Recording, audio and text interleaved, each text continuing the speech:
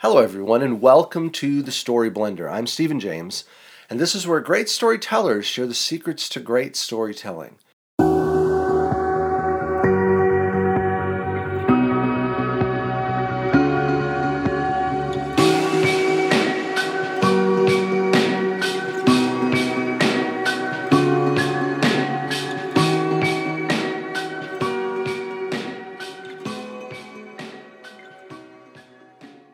Now, over the last couple of weeks, I've been working with the creative writing students at Elizabethton High School here in Eastern Tennessee. They worked on some stories with the only prompt being Earth Day. You'll hear some dystopian stories, some fable-type stories, and even some horrifying stories. So just a note for listener discretion as we move forward, that some of the stories do have a little bit of graphic violence within them. So, in honor of Earth Day, in honor of the students in the creative writing class at Elizabethton High School, here are the stories of the students, read for you by the students themselves.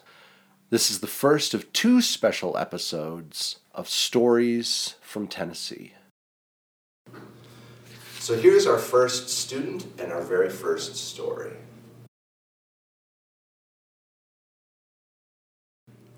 I'm Natalie Blankenship, and my story is about a girl living in a dystopian situation, and you find out that she is all alone, and hopefully you will find out what has happened to her and why she's living all by herself. I could see the sun just peeking over the bare branches as they fell into the open window. In the breeze, I could almost hear my mom quietly whisper, "Good morning" to me. I stretch my arms and legs out to feel my bones crack and pop. I roll over onto my side, only to feel the scratchy blanket against my sticky skin.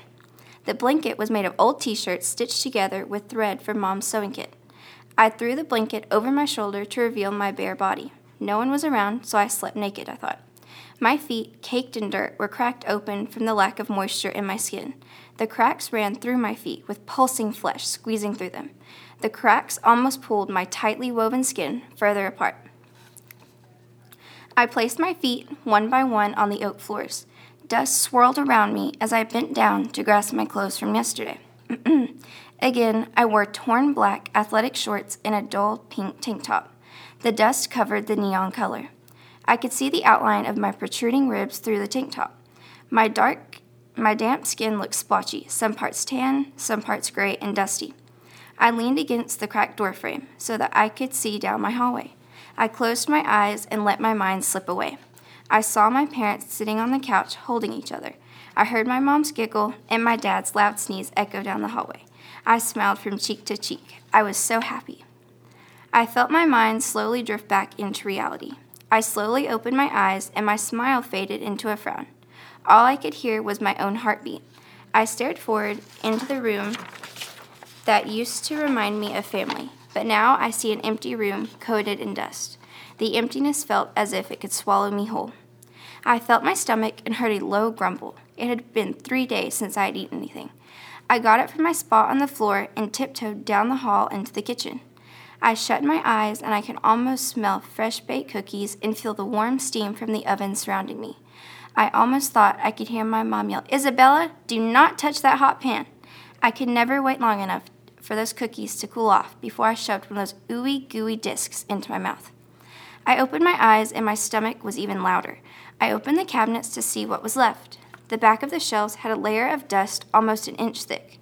I had reached the last of my supply. With only sunlight to see, I blindly grabbed 2 cans. Canned tuna and peaches were what I was going to have. I grasped the cement countertop with my grimy fingers. I placed 1 foot on the countertop before I jumped off of the floor. I sat in front of the huge bay window and ate my first meal in 3 days. I used the lid of the can to shovel the tuna into my mouth. The juicy meat melted over my tongue and the fishy flavor saturated my taste buds. The sweetened peaches and juice erased the fishy flavor from my mouth. I peered out the huge window and saw 2 mounds of dirt. Hey Mom, hey Dad, I thought. They had both died about 5 months ago after the war had ended. I closed my eyes again and reluctantly slipped away into a memory. It was very early in the morning. The moon still glowed. Knock, knock, knock. There were 3 solid knocks. Someone else will get it, I thought, and I rolled back over in bed. That's when I heard a loud crash, and I heard lots of yelling. 2 voices were really deep, and the other 2 were my mom and dad's voices. I tiptoed from my bedroom to lean against the doorframe. I watched as a man reached his arm out towards one of my parents. His arm had a patch on it that resembled a fire.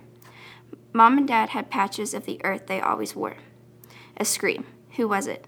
I heard a loud thud, one too loud to be my mom. My mom cried out and screamed, "Please, my little girl is asleep right there. She'll wake up and be all alone." She pointed at one of the men. "We both know this is no world for a girl." The deep voice chuckled. "You're right." A bang, then a thud echoed down the hallway. My mom, I thought. The men sprinted out of my house. I ran towards the living room, and I saw both of my parents lying there. A pool of crimson cascaded out of their bodies and moistened their hair. I opened my eyes. The sound of the gunshot was still ringing in my ear. I did not like war because in my mind, all it resulted in was death. The war caused my parents' deaths, and now, well, I'm all alone. Now my parents, my friends, and people I used to pass on the street had all become mounds of dirt. That's not what the war is supposed to do. No war intended to be a complete disaster on both sides. This war, in fact, was a total disaster. Around 7 years ago, about 3 years after I was born, the protests began. One side wanted to save the planet, and the other did not. Saving the planet meant taking measures like going to all-electric cars, leaving less waste, etc. The list could go on and on. The other side, however, thought the measures to save the Earth were quite extreme and that all would be okay. This all changed when about 3 weeks into the protests, natural disasters erupted across the globe. Volcanoes destroying cities, melting ice caps flooding Arctic cities, and earthquakes demolishing metropolitan areas. The time had come to make a decision whether or not to save the Earth. No important man or woman could make the decision, so the option was left in the hands of those who could fight. That is when the war began. Ever since then, it has not been easy. Being left alone at the age of 10 did not make it any easier. When supplies stopped being delivered to cities, it was up to individuals to ration, to decide how long they could go without food. Before my parents died, they made a stockpile of canned goods. Thankfully, I never had to go into the abandoned grocery store to get rotting cans off of shelves. The store was musty and gave me a really uneasy feeling. I just liked to go in there to explore. I glanced over to the right of the bay window. We had bright white walls in our kitchen that were now tinged gray. 2 black wooden frames hung side by side. Below each one was a name plaque. The first one read Miriam Geyser, and the other Roscoe Geyser. Those were my parents' names. Inside of the frames were the patches I remembered seeing the morning they died. The patches showed the earth colored in vibrant greens and blues. The 2 questions I asked myself daily were, what did this patch mean, and why did the people that killed my parents have a fire patch on? Obviously, they had something against my parents, and it had to be something pretty serious for them to come and kill them both. I went over to the bookshelf I passed almost daily. This shelf did not have dust on it because I read hours each day. I did the same thing I had done the past 5 months. I filed over each individual book and read their creased spines. I wondered if the answer had been right in front of me this whole time. The wheels started turning in my brain. I saw a green spine of a book. I had seen it every other day that I had looked at all the books. But today, I noticed the front of it was not USSS. Well, it said that, and I thought this whole time it had meant like a book for Social Security services or something adult like that. But this time, I opened the book up for the first time ever, and on the inside of the book was written United States Sanctuary Services. I had never bothered to look inside of a boring book. I guess I shouldn't have judged a book by its cover. The first page had 2 people on it, the president and the vice president. The president was Miriam Geyser, and the vice president was Roscoe Geyser. My parents were leading one side of the war. Geez, Mom and Dad, I didn't know you were that cool. The deep voices must have been working for the head of the people who didn't believe in saving the planet. I guess the head of the other side thought it would be easier to cut the head off the worm. He or she must not read as much as I do, because if they did, they would know that the head always grows back. The jacket I wore now had the earth sewn directly in front of my heart. The head was coming back even stronger.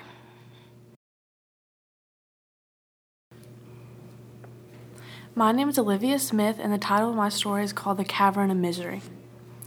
The vast wasteland of beige sand seemed to fold over on itself as I treaded on into the continuous stretch of the desert. For miles, all that appeared was an endless abyss of dry earth. The hiking boots I wore felt heavier with each step as a thick coating of dust adorned their soles. It had been a long journey. The canteen that was lashed onto the side of my pack had been drained of all relief. The empty can that rattled with each step was a constant reminder of my blissful ignorance. However, as I squinted ahead, the faint outline of my destination came into view, the illumination of hope burning into my spirit as the twisted feeling of anxiety faded away into the footsteps I had left behind on the desert floor. As my feet picked up their pace, I recognized the image of familiarity. A golden cave crested with dry sand was mounted in the middle of nothingness. Rigid rock captured the curve of the formation with the transparent dimension of a half circle insinuating its structure. In awe, I gazed into the image that was painted in front of me. I had awaited this moment my entire life. Since I was a boy, I had wanted to explore this unknown region. Working thoughtfully and consistently, my passion for this exploration had grown so immense that I was willing to do anything to get a glimpse of the cave's mystery. It was uncharted territory, an adventure that called only my name. The sleepless nights that were filled with self-sabotage and mapping out coordinates would finally pay off. My dreams had surrounded this magical place. This was the only enchanted vision I had wanted to experience before my lifetime ended. It was simply the only thing that mattered. As I peered into its void, natural formations of limestone pillars carried the weight of the cave's beauty. The ethereal experience of smelling the silica laced into the ground below made me inhale deeply, savoring the essence of natural minerals in my lungs. Planting a wooden marker into the soft sand, I straightened my shoulders and grinned smugly. "Thank you," I sighed out loud. There was a small tremor of emotion in my voice as I spoke. My eyes closed with thankfulness as the sun danced across my skin. I basked my face in its warmth, absorbing the burning rays. I dreamed that my words touched the universe in some way. However, my gratefulness went unnoticed by the wind as it continued to harshly blow sand at a rapid pace. As I entered the cave, the sight of cracked rock lined the floor below. Entryways and tunnels surrounded the open area of the entrance, urging someone to travel their way through the secret passageways. The structures weren't man-made formation, but a mystery of nature that had evolved over time. Yet, when I moved towards the tunnel on the farther right, my legs slipped out from under me. The rapid feeling of falling consumed my body as I tried to grasp on to any leverage that I could use to my advantage. My hands clasped onto soft green leaves that had been covered by the sand only moments before. Now this was man-made, a trap of sorts. Think clearly, I reminded myself. It was the only way to save myself. Yet, as I licked my lips, there was no moisture from lack of hydration, and the muscles in my arms slowly began to loosen their slack. I could only hear my grunts of effort before I was falling. The canyon of darkness filled my vision as I gave into the feeling of defeat. Before I could hit the ground of the pit, I lost consciousness. A shimmery light glowed from above. It was a warm comfort. However, when I tried to peel open my eyes to adjust to the beauty of the sparkling illumination, they would not comply. Instead, I heard soft whispering from aloft. My nose twitched in confusion as I felt my surroundings. A pit of circular sandstone surrounded me, entrapping my arms to remain by my side. The breath in my throat constricted as panic washed over me. "Please," I yelled, begging for help. Silence followed my plea for several seconds as I waited for a hand to reach out for me, to help me. An elegant song cut me from my thoughts, forcing my muscles to tighten up in fear. Regardless, the song that sang was entrancing and just simply elegant. It was as if warm honey was being poured from the pitch that rang in the air, allowing me to relax as a sultry sound engulfed me. A warm substance dripped down from the crown of my head. I assumed from its thickness that it was fresh blood. Nevertheless, that aspect didn't stop me from soaking into the song from above. I could finally open my eyes as I peered upwards. The scent of salt water filled my nostrils as I looked for the singing figure. I could not think rationally or try to figure out an escape plan. All I could do was anticipate the next note of the alluring tune. The sight of green, oval-shaped scales captured my attention as the singing stopped abruptly. The rough surface of the scales sparkled in the light as I stared in awe. A stunning shade of olive green enticed me to smile in bliss. Then there were eyes. Fully darkened, dimly lit irises of pure black ink peered down into mine as the figure sat on the edge of the cliffed rock. I could not look away as the color of midnight whispered 1,000 secrets to me. A slender nose, the shade of charcoal, and round lips, a soft indigo color, adorned the face as well, but the eyes of pure darkness was the only feature I settled on. Pools of tears pricked my eyes as I stared at the beauty presented in front of me. Wet droplets trickled down from my jawline as my mouth remained open. I believe I heard another faint giggle come from her lips, but I cannot be sure. I am keeper of dreams, she sang, her voice smooth. I could only nod. My brain felt as if it had melted into my heart. I selfishly leaned into thanking with my soul as Les drew me in. Her patient expression grew grim as I stared. Do you believe you are worthy of this realm? She demanded. But the softness laced into her voice made my demeanor remain unafraid. I yearned to hear her voice again. No, I whispered, still entranced in a gaze. She was ethereal, too perfect for humankind. I did not belong here, but I wanted to. I only hoped she would sing again so I can feel fulfillment once more. You are correct, you do not, she replied, now smiling with her teeth, which were pointed with razor-like edges. It only made me gaze at her more intensely. You do not belong in the realm of death, she added. Her eyebrows raised a bit as she pursed her lips, almost like she was wanting me to catch on to something significant. You do not belong in the realm of death, she repeated. My brows were furrowed in confusion as I tried to take in her words. Then the song began once more, allowing me to close my eyes in its essence. This time, the song captured the weight of the universe. The emotion that hid behind each vowel made me sniffle in blissfulness. When the song stopped, I snapped open my eyes in desperation. I hoped to see those black irises of night engulf me once again. In spite of my want, my eyes focused on the sapphire blue sky. My limbs were numb but heavy as I lifted myself up. Bewildered, I took in my surroundings as I stood. I was met with the vast desert. The sand was completely absent from caves or any kind of formation. The wooden marker I had left was still standing in its place as the empty canteen lay beside it, almost mocking me. I felt as if ice water had been poured onto me despite the heat. The feeling of anguish overpowered me as I screamed out in emotional torment, dropping to my knees. My throat burned as I yelled, but I did not let up on the sound of my sorrowful expression of torture. The desert didn't reply, but simply just listened. Ella Glass, senior high school, reading Caverns. There's a reason people go missing in the caves of Appalachia. I've been an avid caver since I was 14, and at the time I was considered an at-risk youth due to my various drug addictions, so they sent me to a detox center in the mountains. I thought it was stupid at first. I couldn't wait to get out of that dump. But then they took us to the cave. I remember thinking it was so amazing to see the dark formations hidden deep in the earth, the beauty of the impurities in the rock that had been there for thousands of years and would remain for thousands more. I was hooked. I knew it's what I wanted to do for the rest of my life, so when I was 25, me and a few buddies started our own caving business. Brandon and Mitch had been in the detox program with me, and we stayed close after it was over. We supported each other through our rough patches and our relapses. Brandon even moved in with me. We had a few different caves on our roster, of varying difficulty for different levels of experience. Business had been steady, but we needed something new to draw in customers, so we started searching for new caves that we would debut next season. All right, guys, this one's perfect, Brandon said with an excited smile. He had been the most excited for the new addition and had found several other perfect caves that had all been a bust for one reason or another. All right, what's wrong with this one then? Is it overpolluted? Private property? Half full of water? Mitch probed with more than a little doubt creeping into his voice. Shut up, Mitch. I found it on my last big hike through the mountain. It's just past the Crooked Back Trail, and it looks like it's almost a straight drop in. I tried to find it on any maps, and it seems like it's undiscovered. Whoa, hold on, I interrupted. If it's undiscovered, shouldn't we report it before we go? Come on, Sky. Let's just check it out now and report it later. Fine. Let's just check it out as quickly as possible. We loaded up our gear and checked our ropes and harnesses. We got into my beat-up old Chevy and headed towards Crooked Back Trail. The laurels waved to us in the breeze as we hiked up to where Brandon had seen the cave, and a feeling of peace washed over me in the welcoming woods of the mountain. This peace was soon interrupted, however, as we turned off the trail, following Brandon to his discovery. The moment I stepped off the trail, the forest fell silent. The sound of birds and cicadas in the trees was quieted, as if someone had simply turned them off. Guys, do you see it? Brandon asked excitedly, apparently not noticing the lack of ambience. There it is! Isn't she beautiful?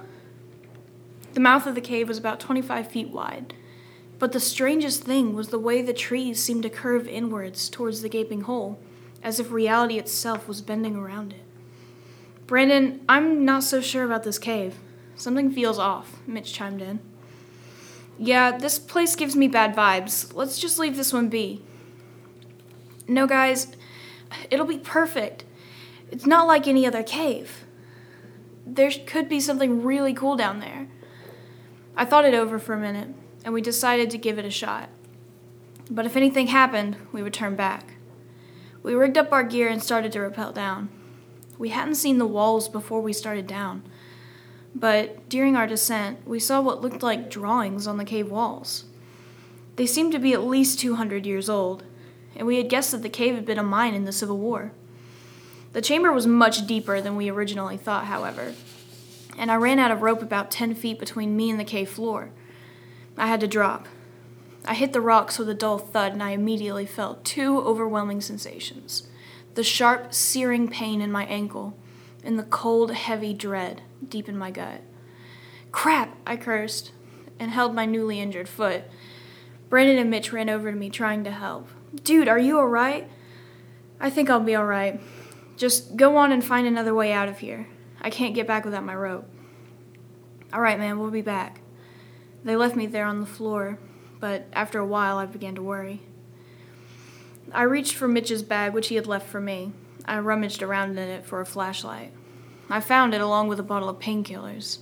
I knew he wasn't supposed to have those, yet at the time I was thankful to have them. I took a few for my ankle and I steeled myself. I carefully stood up on my shaky legs and started down the cave. Mitch? Brandon? Guys, if this is a joke, you two have sick minds. I called out with no answer. The only sound in the dark cavern, other than my uneven footsteps, was the sound of stalactites dripping. I ran my hand along the cave walls to steady, but when I pulled my hand away, there was a black substance on my hand and felt like wet chalk. I looked at the wall and found more unintelligible writing in another drawing. An eye. It looked like it was drawn with charcoal and had what seemed to be tentacles reaching out and grabbing people. I figured it must have been from the cave was a mine, and I disregarded it. It had to be at least 45 minutes to descend before I reached another large chamber that had freezing water going up to my knees.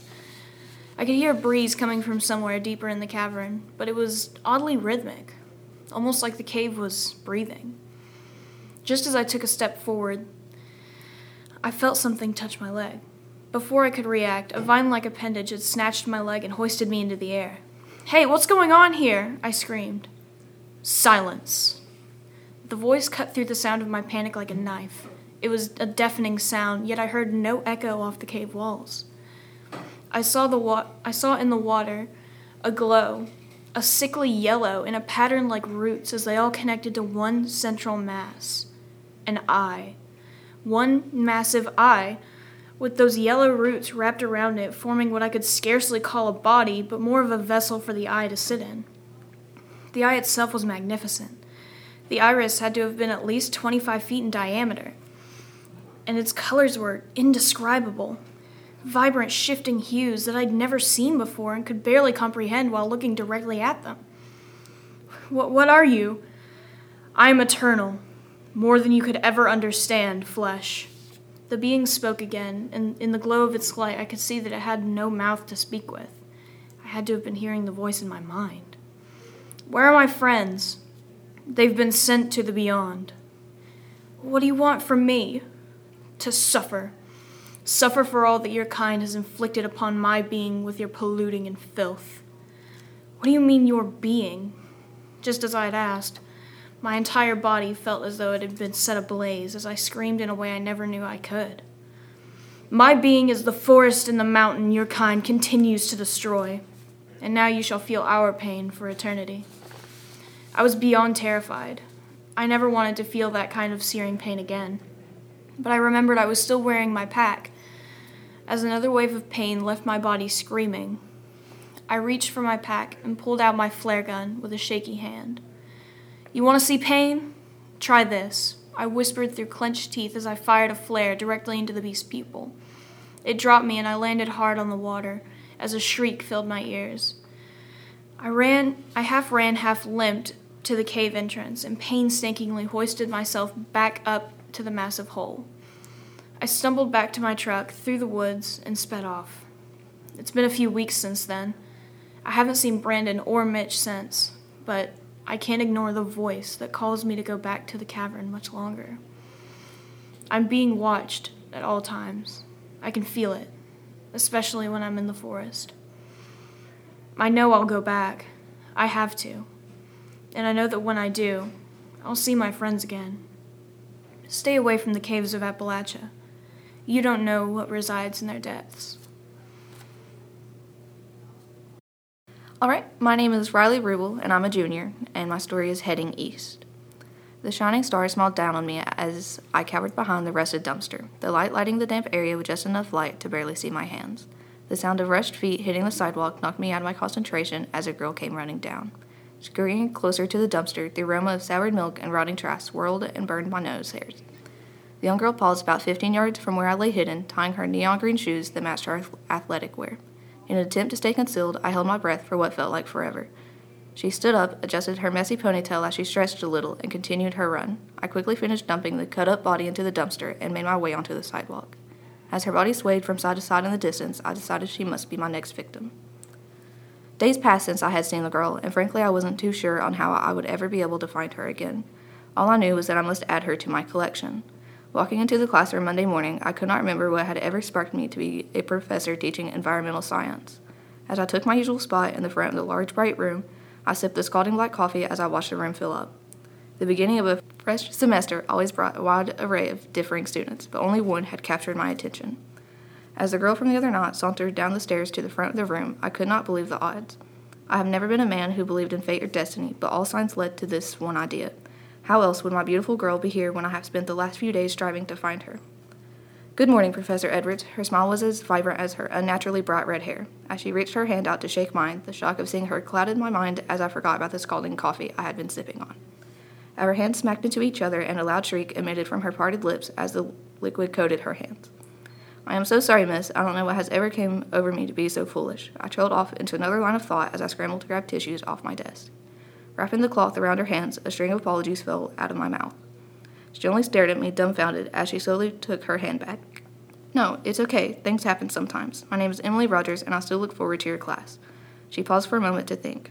Her murky brown eyes stared back into my own, and in that moment, I wanted nothing more than to fill her eyes. "Even if you did burn me." She smiled a genuine smile as she shook her hand in the air, presumably in an effort to distract from the pain of a third-degree burn. "I would promise not to burn you again, but only time will tell." I let out a small, anxious chuckle as she nodded a knowing nod. With that, she turned around and took her seat. The lecture felt like it would last forever with the mandatory time frame. Standing in front of everyone, she was my only thought as I jumbled my words into incoherent strings of sentences. At last, with only 30 minutes left, I decided to end class early. Bidding the students goodbye, I headed straight for the main office with a clouded mind. "Good morning, Miss Edna. It's always a pleasure to see you in here," I shouted to the elderly lady sitting behind the desk. The sound of the vent blasting above, combined with her loss of hearing, made it feel like I had to scream to be understood. "Mr. Edwards, what a fancy it is to see you here. You know you're always welcome in my office." She smirked as her red lipstick grazed her teeth. 17 years I've taught at Manderton College, and she still had the same flair as when I met her all those years ago. Now, you know that's not why I'm here. I'm actually wanting to send a letter to a new student of mine, Emily Rogers, and I was hoping to receive her address. I know you have that access. I tousled my hair and relaxed my shoulders. "Please, as a favor for an old pal, won't you? Now, no one has to know you gave it to me." "You know, I shouldn't," Miss Edna whispered as she lowered her head. Contrastingly, she started typing away on her keyboard. A few moments passed as she scribbled on a sticky note and slid it across the oak desk. As she rolled her chair back to mess with an ever-growing stack of papers, her back towards me, I grabbed the small vase of flowers and slid behind her. My towering shadow above the frail lady cloaked her body as I raised the vase high above. With a loud crack, the vase slammed into Miss Edna's head, her body instantly falling limp in her chair. She looked so peaceful and the most beautiful laying like this, I couldn't help myself. Climbing on top of the desk, I began trying to unscrew the vent. At last, I managed to hoist her body into the vent and tilt it back up. The once loud air vent was now silenced. I was doing the whole room a favor. I had spent the last 6 hours sitting outside of Emily's house waiting for her appearance, but she never showed. I was growing antsy in my small beetle, and my legs had long since grown numb. Scanning the neat yard, complete with a varying array of tulips in the flower bed and garden gnomes, I decided to venture across the street onto her porch. Ringing the ornate doorbell, the only sound emitted came from what sounded like a small dog. I listened for the telltale signs of footsteps growing closer, but none came, so I tried the door handle. The handle rattling and staying in place revealed I would have to be crafty to come inside. I felt something tickle at my ankle, and upon looking down, I saw a small brown dog sniffing at my pant leg. The dog's head was all that could be seen out of the doggy door. I reached down to pet the little guy, but he instinctively retreated into his asylum. The dog door looked to be about the width of someone's shoulders, and suddenly I found my way inside. As I began to cram myself sideways, the dog drowned me in slobber before spinning in circles with the classic zoomies. Swatting the dog away only induced more slobbery attacks, and after what felt like drowning in a small pool, I finally shuffled my way through the door. The front room blinded me as I stood up, and I felt dizzy from the blood rushing to my head. The house on the outside was decorated with a gentle, neat hand. However, the inside looked as if a tornado had sprinted through with its arms pressed against the walls. Stumbling around, I noticed all the pictures on the wall. The family in the picture frame lay sideways, the couch angled in a way that could never see the TV, and the carpet such a vibrant orange I could never imagine a place where it would match the rest of the furniture. Walking through the living room, I found the kitchen and a stairway leading onto the second floor. The kitchen, while much neater than the first room, still presented itself in a chaotic mess. Dirty plates and knobs lay scattered across the counter, while bowls littered the sinks and half-rotten oranges became one with the table. Climbing up the stairwell, I let my hands trail the wooden banister. At the top of the door, there was a door decorated with stickers for me to enter. Pushing the door aside, the lamp on her table cast shadows all over her room. With only half of the room lit up, you could see a vast difference. Everything looked as if it was in its rightful spot, if such a thing was ever possible to assume about a stranger's house. I retraced my footsteps back down the staircase, through the kitchen and living room, and down into a small basement. The basement was mostly finished, the tile flooring and insulation along the walls surrounded small bits of furniture here and there. Exiting through the basement door, I made sure to leave it unlocked for later. Back inside my car, music blasted as I drove to my own home. With all the excitement about Emily, I forgot to tell Mother about my new advancement. I pressed the gas harder as I made my way to the apartment. "Mother, I'm home," I shouted as I slammed the door shut. In the living room sat my mother. She looked as beautiful as the day we buried her. 47 years with my beloved mother simply was not enough. 2 weeks after her funeral, I went back and drug her body out of the cold earth.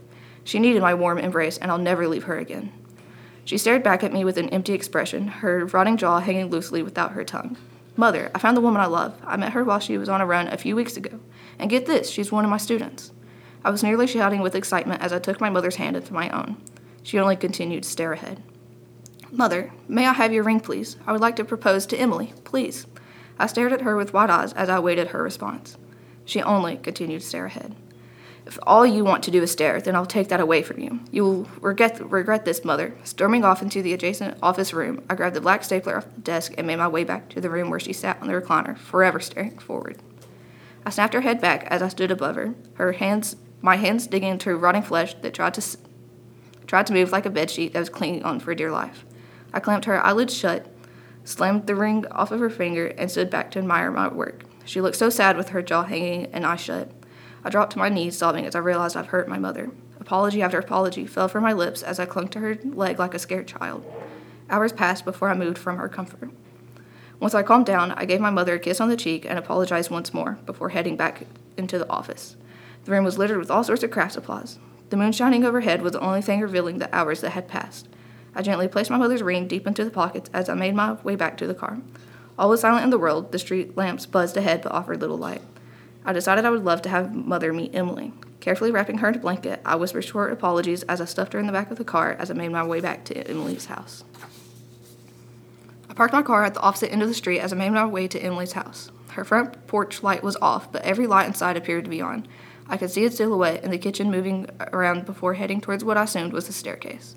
The light flickered off, and the shadows were gone. I carried my mother into the basement, thankful for her petite stature and for remembering to leave the door unlocked. Setting her down on the basement couch, I made my way into the kitchen. The room was vastly different from how I remembered it this evening. All of the plates were neatly stacked, and the rotting fruit replaced with something fresh. I grabbed a clean knife and made my way to the stairs. Dragging the tip of the knife against the banister, I couldn't help but imagine how good it would feel to drag this knife against her bare skin. Reaching the landing, the small dog found its way to me. The friendly dog I'd once known quickly changed and immediately began barking. "Gandalf, quit that barking and come back in here. It's time for bed," Emily shouted from the next room. The sound of her voice sent shivers down my spine, and the urge to feel her skin grew more and more. The dog continued barking. The rage built up inside me. I could not let this dog ruin my surprise. I swung the knife at the dog, making contact with the fuzzy chest. A loud yelp filled the air as the dog slumped. I drove the blade into his head as the blood pooled around. Funny how he's the one drowning instead. The bedroom door creaked open, and light began to spill out. As soon as her eyes met mine, the shiver in my spine felt more like a baby's rattle shaking inside me, little beads hitting my insides and stirring everything around. "Professor Edwards, what are you doing in my house?" Her surprised voice trailed off as she looked at her limp dog. What did you do to Gandalf? Her voice broke off into a high-pitched scream as she jumped towards her dead dog. I did you a favor. Now it's not too loud, just like I did for Miss Edna in her office. But never mind that. Won't you come here for a second? I have a surprise for you. I smiled at her and offered my hand, but she looked repulsed. How did you even find me? Why are you here? I'm calling the cops. She wiped the tears from her eyes and replaced them with a menacing glare as she slowly stood up. She started backing away from me. Emily, there's no reason to be fearful. Please come here, darling. I have a surprise. I leapt up and reached for her hand. She tried to release my grip, but failed. As she realized she was trapped, she slowly stopped struggling and stood at arm's length.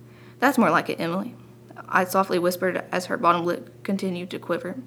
Feeling her soft skin sent that shiver down my spine once more, and I almost rushed my careful process. Ever since I met you while you were on your run, I knew you were the one, Emily. I've asked my mother for a ring. With her back towards the landing on the stairs, she looked at me helplessly with an edge of desperation. Please, Emily, take my mother's ring and we can be happy. I was inches from her face as I held her hands. I don't know you. Please just stop and let me go. I will never marry you. She broke into more sobs and went back to trying to pull away. So be it. With a hint of finality in my voice, I placed my hands on her chest and shoved.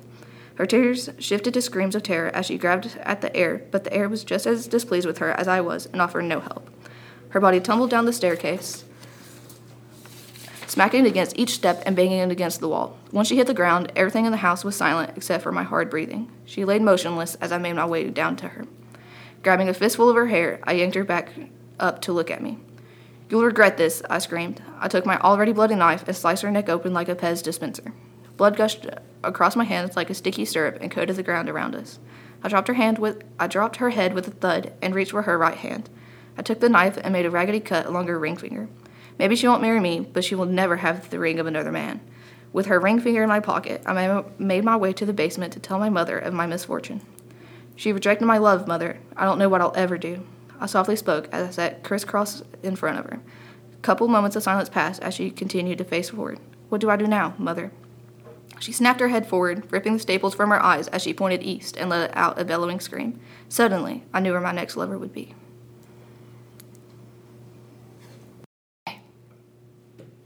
My name is Millie Pierce, and I'm a senior at Elizabethton High School, and my story is called Flower Care. As the morning dew lay on the grass and the sun begins to wake, all of nature awaits. All right, everyone, I feel like it is going to be a hot one. We need to get ready to soak up the nutrients. Patricia the Petunia exclaimed with pure excitement as she shook her white fading into deep plum ombre petals. Come on, everyone, in here knows how this day is going to just go. Just like the last and the last. Gerald the geranium retaliated as he stuck his small, bright red petals up in the air, knowing today would be nothing less of another struggle. Gerald, do you think you can make this day any worse? Daisy the poinsettia stated abruptly as she leaned her stem to the left, allowing her red pointy petals to knock Gerald's flower pot further away from her. Another day without any water in this heat. How can anyone make it without nice fresh air and water? Daisy started with a long sigh to follow. I know this sounds crazy, but they cannot just all leave us out here. We are a part of New York's finest. Patricia reassures everyone in the greenhouse that they hold a special place in their caretaker's heart for them to just watch all of their beloved plants die. As soon as noon was approaching and the sun was beaming in through the greenhouse's window, the flowers all held hope that today would mark a change for the better. Better care, as others might say. As temperatures are increasing and the creatures of nature begin to explore yet again, flowers need tedious care in order to thrive. How is it hard for everyone to realize that with sun, we just need water? We aren't aliens or anything, Daisy the poinsettia said, holding back tears. Without water, no nutrients. No nutrients means death, Daisy continued. Guys, there is still no need to fret. The day is still not over, Petunia said reassuringly. Yeah, you are right. Not just the day. It has been days, Gerald said. Soon the bees will want nothing to do with this. Therefore, that means bees will not get any pollen. There goes the whole ecosystem, Gerald shrieks out in fright. As long as we have enough built up in our stems and soil to last through the heat, everything in here gets trapped. No human could ever survive in a room with this much heat. With too much heat, everyone and everything dies. We can even help oxygen levels. What is not to love about us? Daisy stated as she shook her pointy red petals. I'd like to extend a special thank you to Elizabethton High School, to Mr. Campbell, and to Mrs. Harden for arranging my author-in-residence program over the last few weeks. Also, special thanks to the students for the hard work they put together in writing, crafting, and reading their stories. To check out our other episodes of the Story Blender, you can click to thestoryblender.com or go to the Story Blender at anywhere that you listen to your podcasts. We'll have a new episode up every Friday. Tell your stories well, my friends. And always remember, the art of the story is all in the blend. Take care. We'll see you next time.